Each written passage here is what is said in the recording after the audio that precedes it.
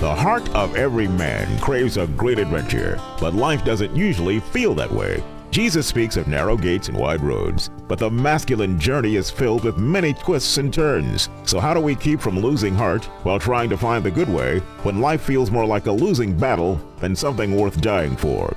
Grab your gear and come on a quest with your band of brothers who will serve as the guides in what we call the masculine journey. The masculine journey starts here now. We are back on the Love Boat today at the Masculine Journey. The Love Boat. Oh, there you go. And we're going to the Eros route today. So this is going to be kind of an exciting show, that's for sure.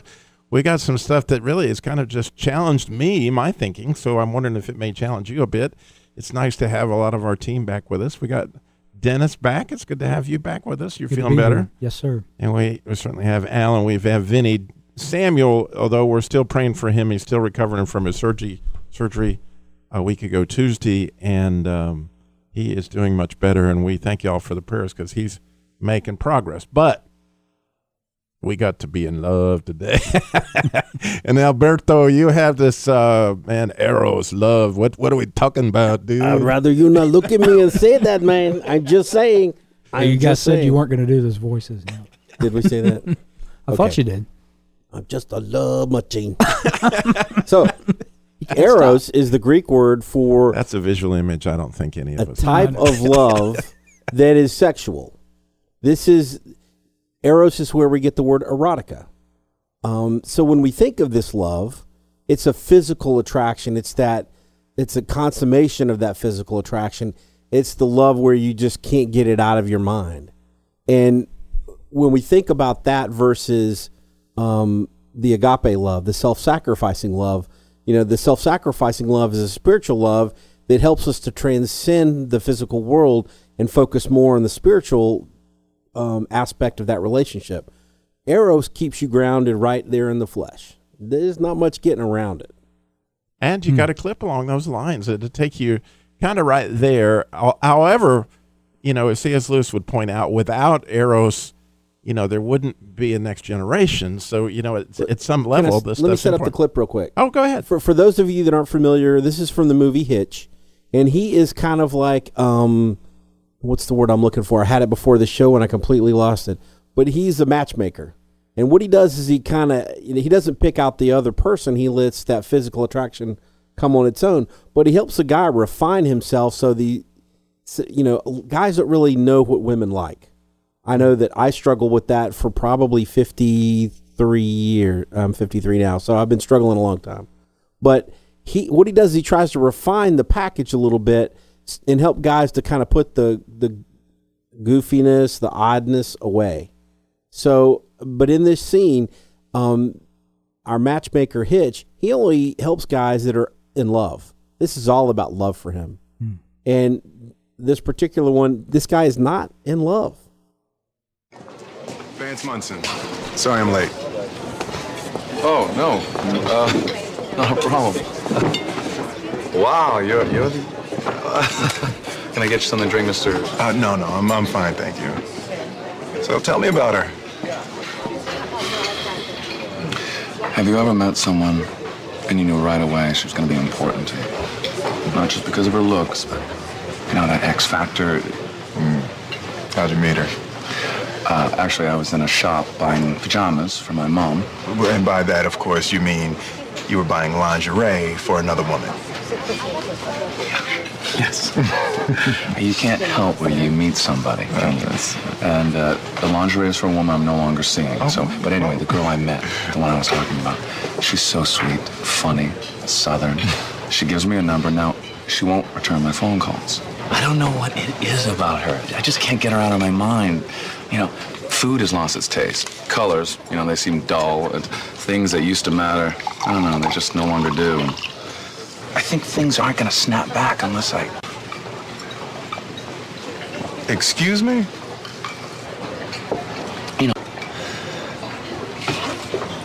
I think you may have misunderstood what I do exactly. No, I was told you help guys. Right, but see, here's the thing. My clients actually like women. Let me make one thing clear to you, Rabbi. I need professional help. Well, that is for I'm certain. And I'm glad you can admit it because generally that's the hardest part. You see what I'm doing? This is what I'm about. Power suit, power tie, power steering. People can wince, cry, beg, but eventually they do what I want. Oh, so that's like a metaphor. Oh, yeah. Right, well, see, I'm more of a literal kind of guy. So when I do this,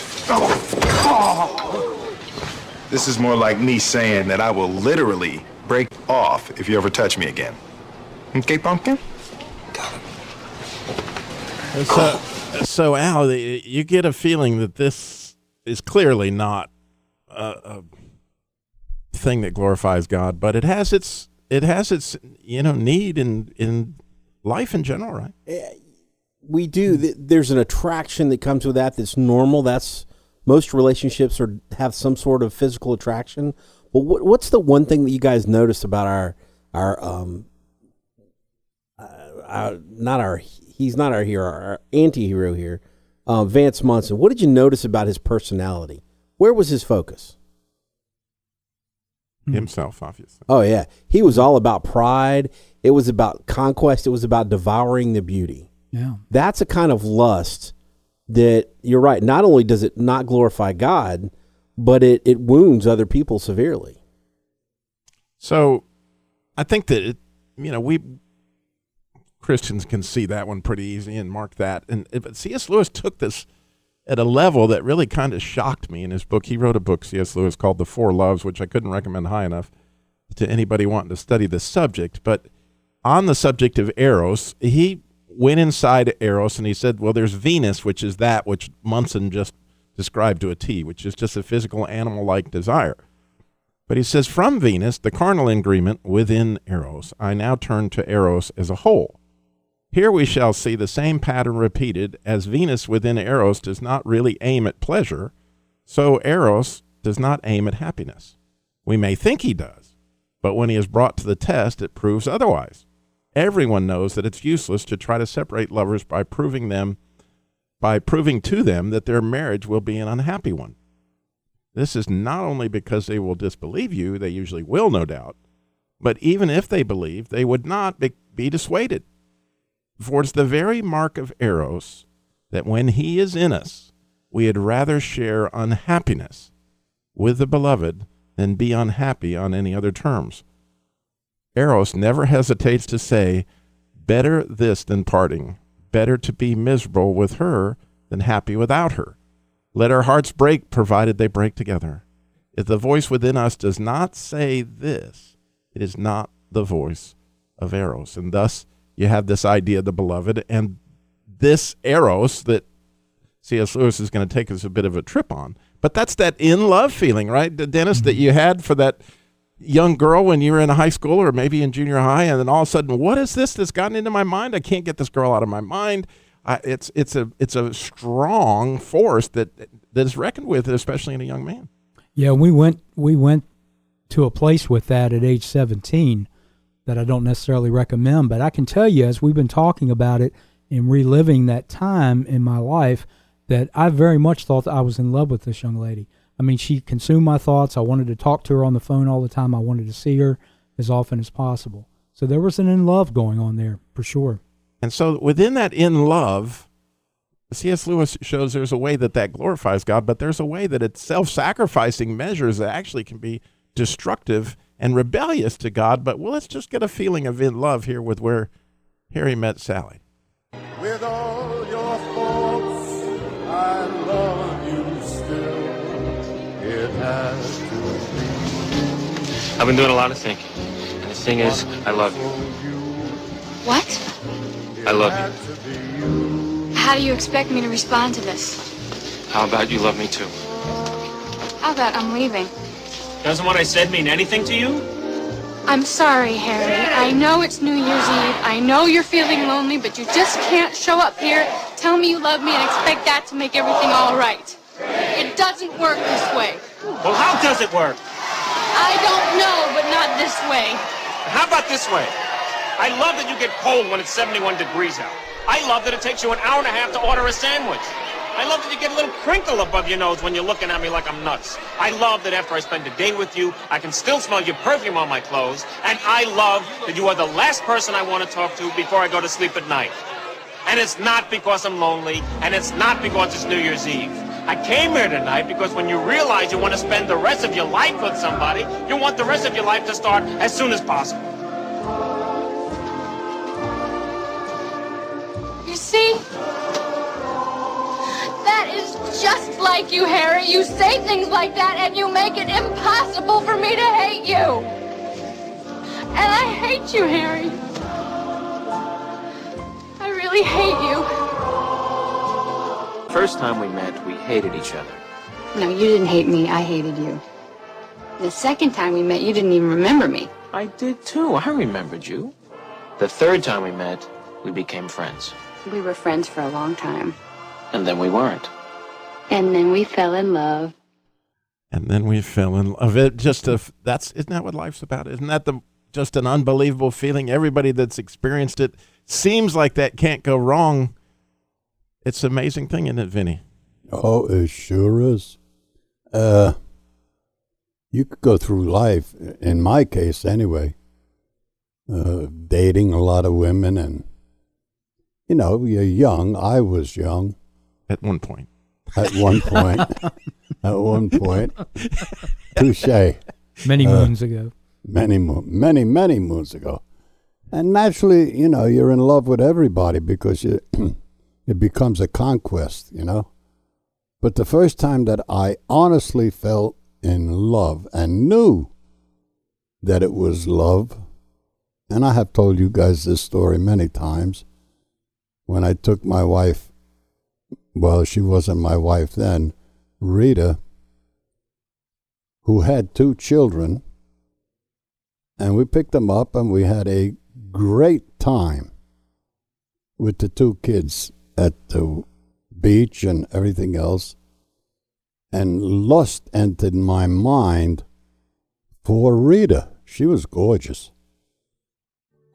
But and then love transcends. Yeah. And we have some love discussion about, and C.S. Lewis is going to take you a place that I think will surprise you. He sure surprised me. We're going to discuss that when we come back. Have a little bit more Love Boat coming your way, so stay tuned. Find out more about us at masculinejourneyradio.org. Share a podcast with a friend. This is so exciting, Sam. We've got a men's night coming up for Masculine Journey Radio, both August 9th and the 30th. We do, and it's at the Kernersville Community House, and you can look that up online for directions or go to masculinejourneyradio.org to get directions. But it's going to be a night where we actually record the show from there. You get to see some of the pre-show, some of the post-show, and really have some fellowship along with us. Come join the band of brothers, and it's free.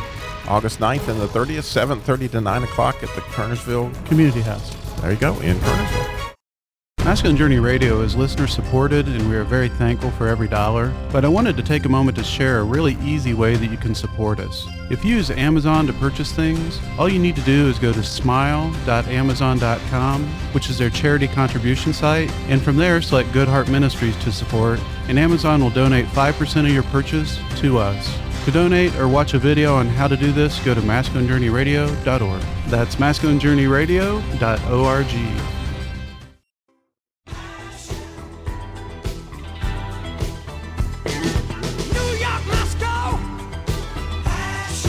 All right, welcome back to the Masculine Journey. Today we are still on the Love Boat with Dennis who's singing Passion. Well, not quite Rod Stewart there, Dennis, but certainly hope not.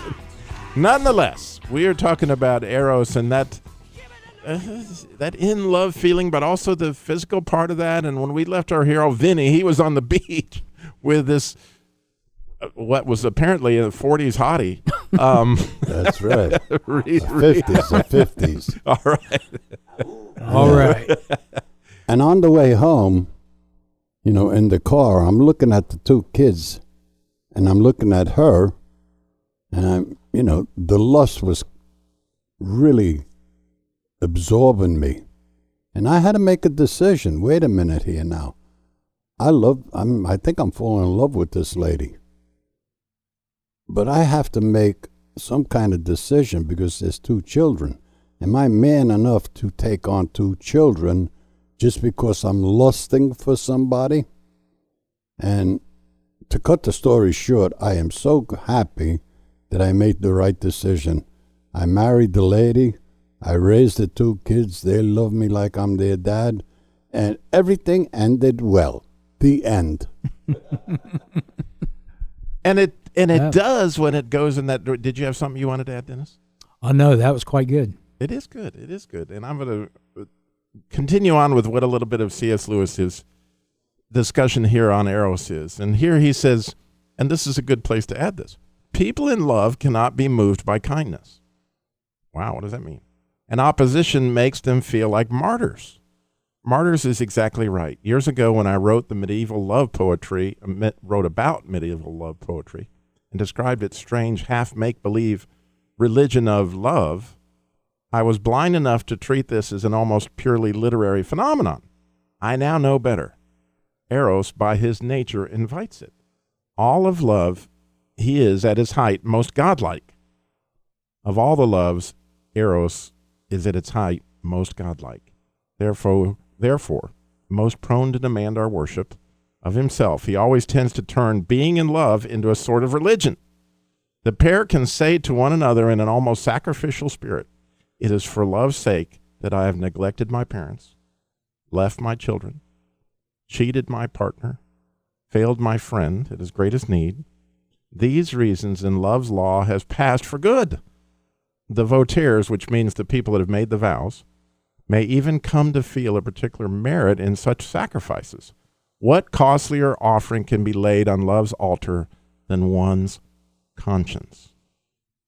And so when you think of what he's saying there, if you've talked to people that had affairs that was beyond the sex of it, it was that I'm in love with you. Don't understand. I love this person. But you see, right, Al, that isn't love that glorifies God. No, you're right. And there's, as you were saying that, I started thinking about, we're talking about 6 different types of love. And as you were saying that, I realized the first 3 are self-feeding. It's feeding oneself. It's all about me consuming. That woman makes me feel so good, I care about nobody else. This is what I need. This is what I want. Whereas the last 3 are sacrificing. We have a pragma, which was the long-standing love between. Well, it's sacrificing, but sacrificing for a different purpose. Sacrificing for a sacrifice that is selfless, that glorifies God. There you go. But the one we're talking about now is a sacrifice that hurts other people, and it doesn't glorify God. Most of the time it's probably sinful, but I would say there are other times when it's not sinful, but it's not right. So if you go back, and I just want to go back for a second to this Harry Met Sally clip, because we were talking about it earlier. Was he really being about her, or was he being about himself? She made him feel good. That's a great point. I was thinking that. He was talking about what she did for him, even the bad stuff, but it was all about him, wasn't it? He never said, I want to be there to do this for you. I want to be there to do that for you. When you get old and you can't move, I want to feed you soup and put your feet up on the couch and stuff. Not that that's romantic. But a beauty unveiled has something to do with marriage. We're going to get to that. Okay. But all these things add in. God uses all these forces sometimes for good, and we can turn them in all sorts of different ways. But let's talk about this particular sacrifice here for a second. In one of the worst sacrifices that I can possibly think of that happens in love, where people turn it actually to a suicide. And you may recognize the music as Romeo and Juliet, where we see what these 2 sacrificed for love. It's sacrificial, but it sure doesn't glorify God. Here's to my love.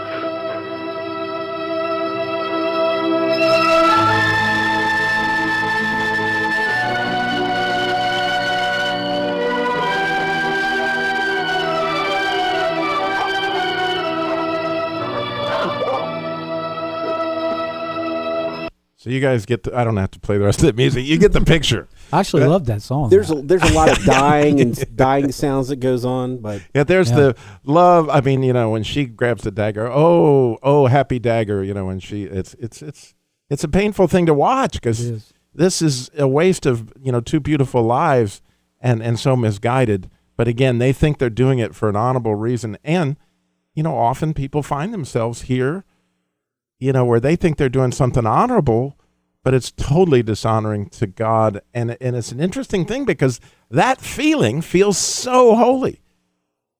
Absolutely. When you say that, I was sitting there thinking to myself, is that not part of the journey? And there's a maturity and a spiritual growth in that, because it started for me with my wife. We were in a meeting, and for some reason I looked at her, I smiled, and I winked at her, and I've never winked at anybody in my life. I winked at her, and I, for a year and a half, tried to get her to go out with me. She was dating somebody else. I was haplessly wanting to go out with this girl and helpless to do anything about it.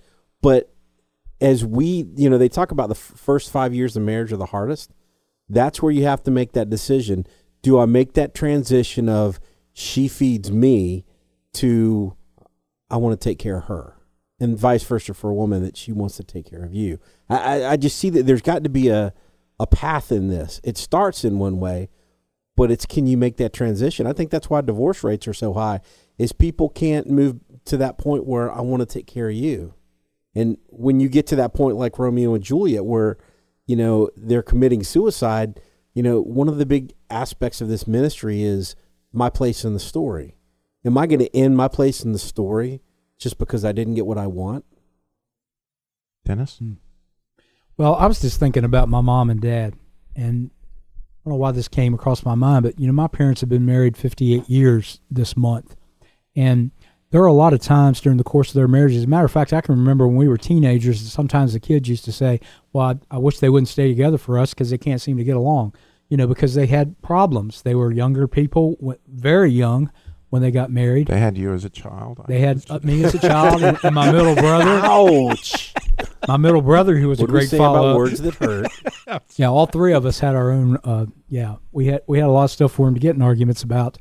But I've seen their love grow over the years, and can honestly say that I think my parents are in love to this day, 58 years after. And I can see that role kind of changing, where after my dad had a major heart attack and kind of didn't work as hard in his business as much, and Mom has had some health problems, that caring has kind of shifted around a little bit, where he does a lot of things for her in the house and things like that. So there's just a true love there that I think has always been there.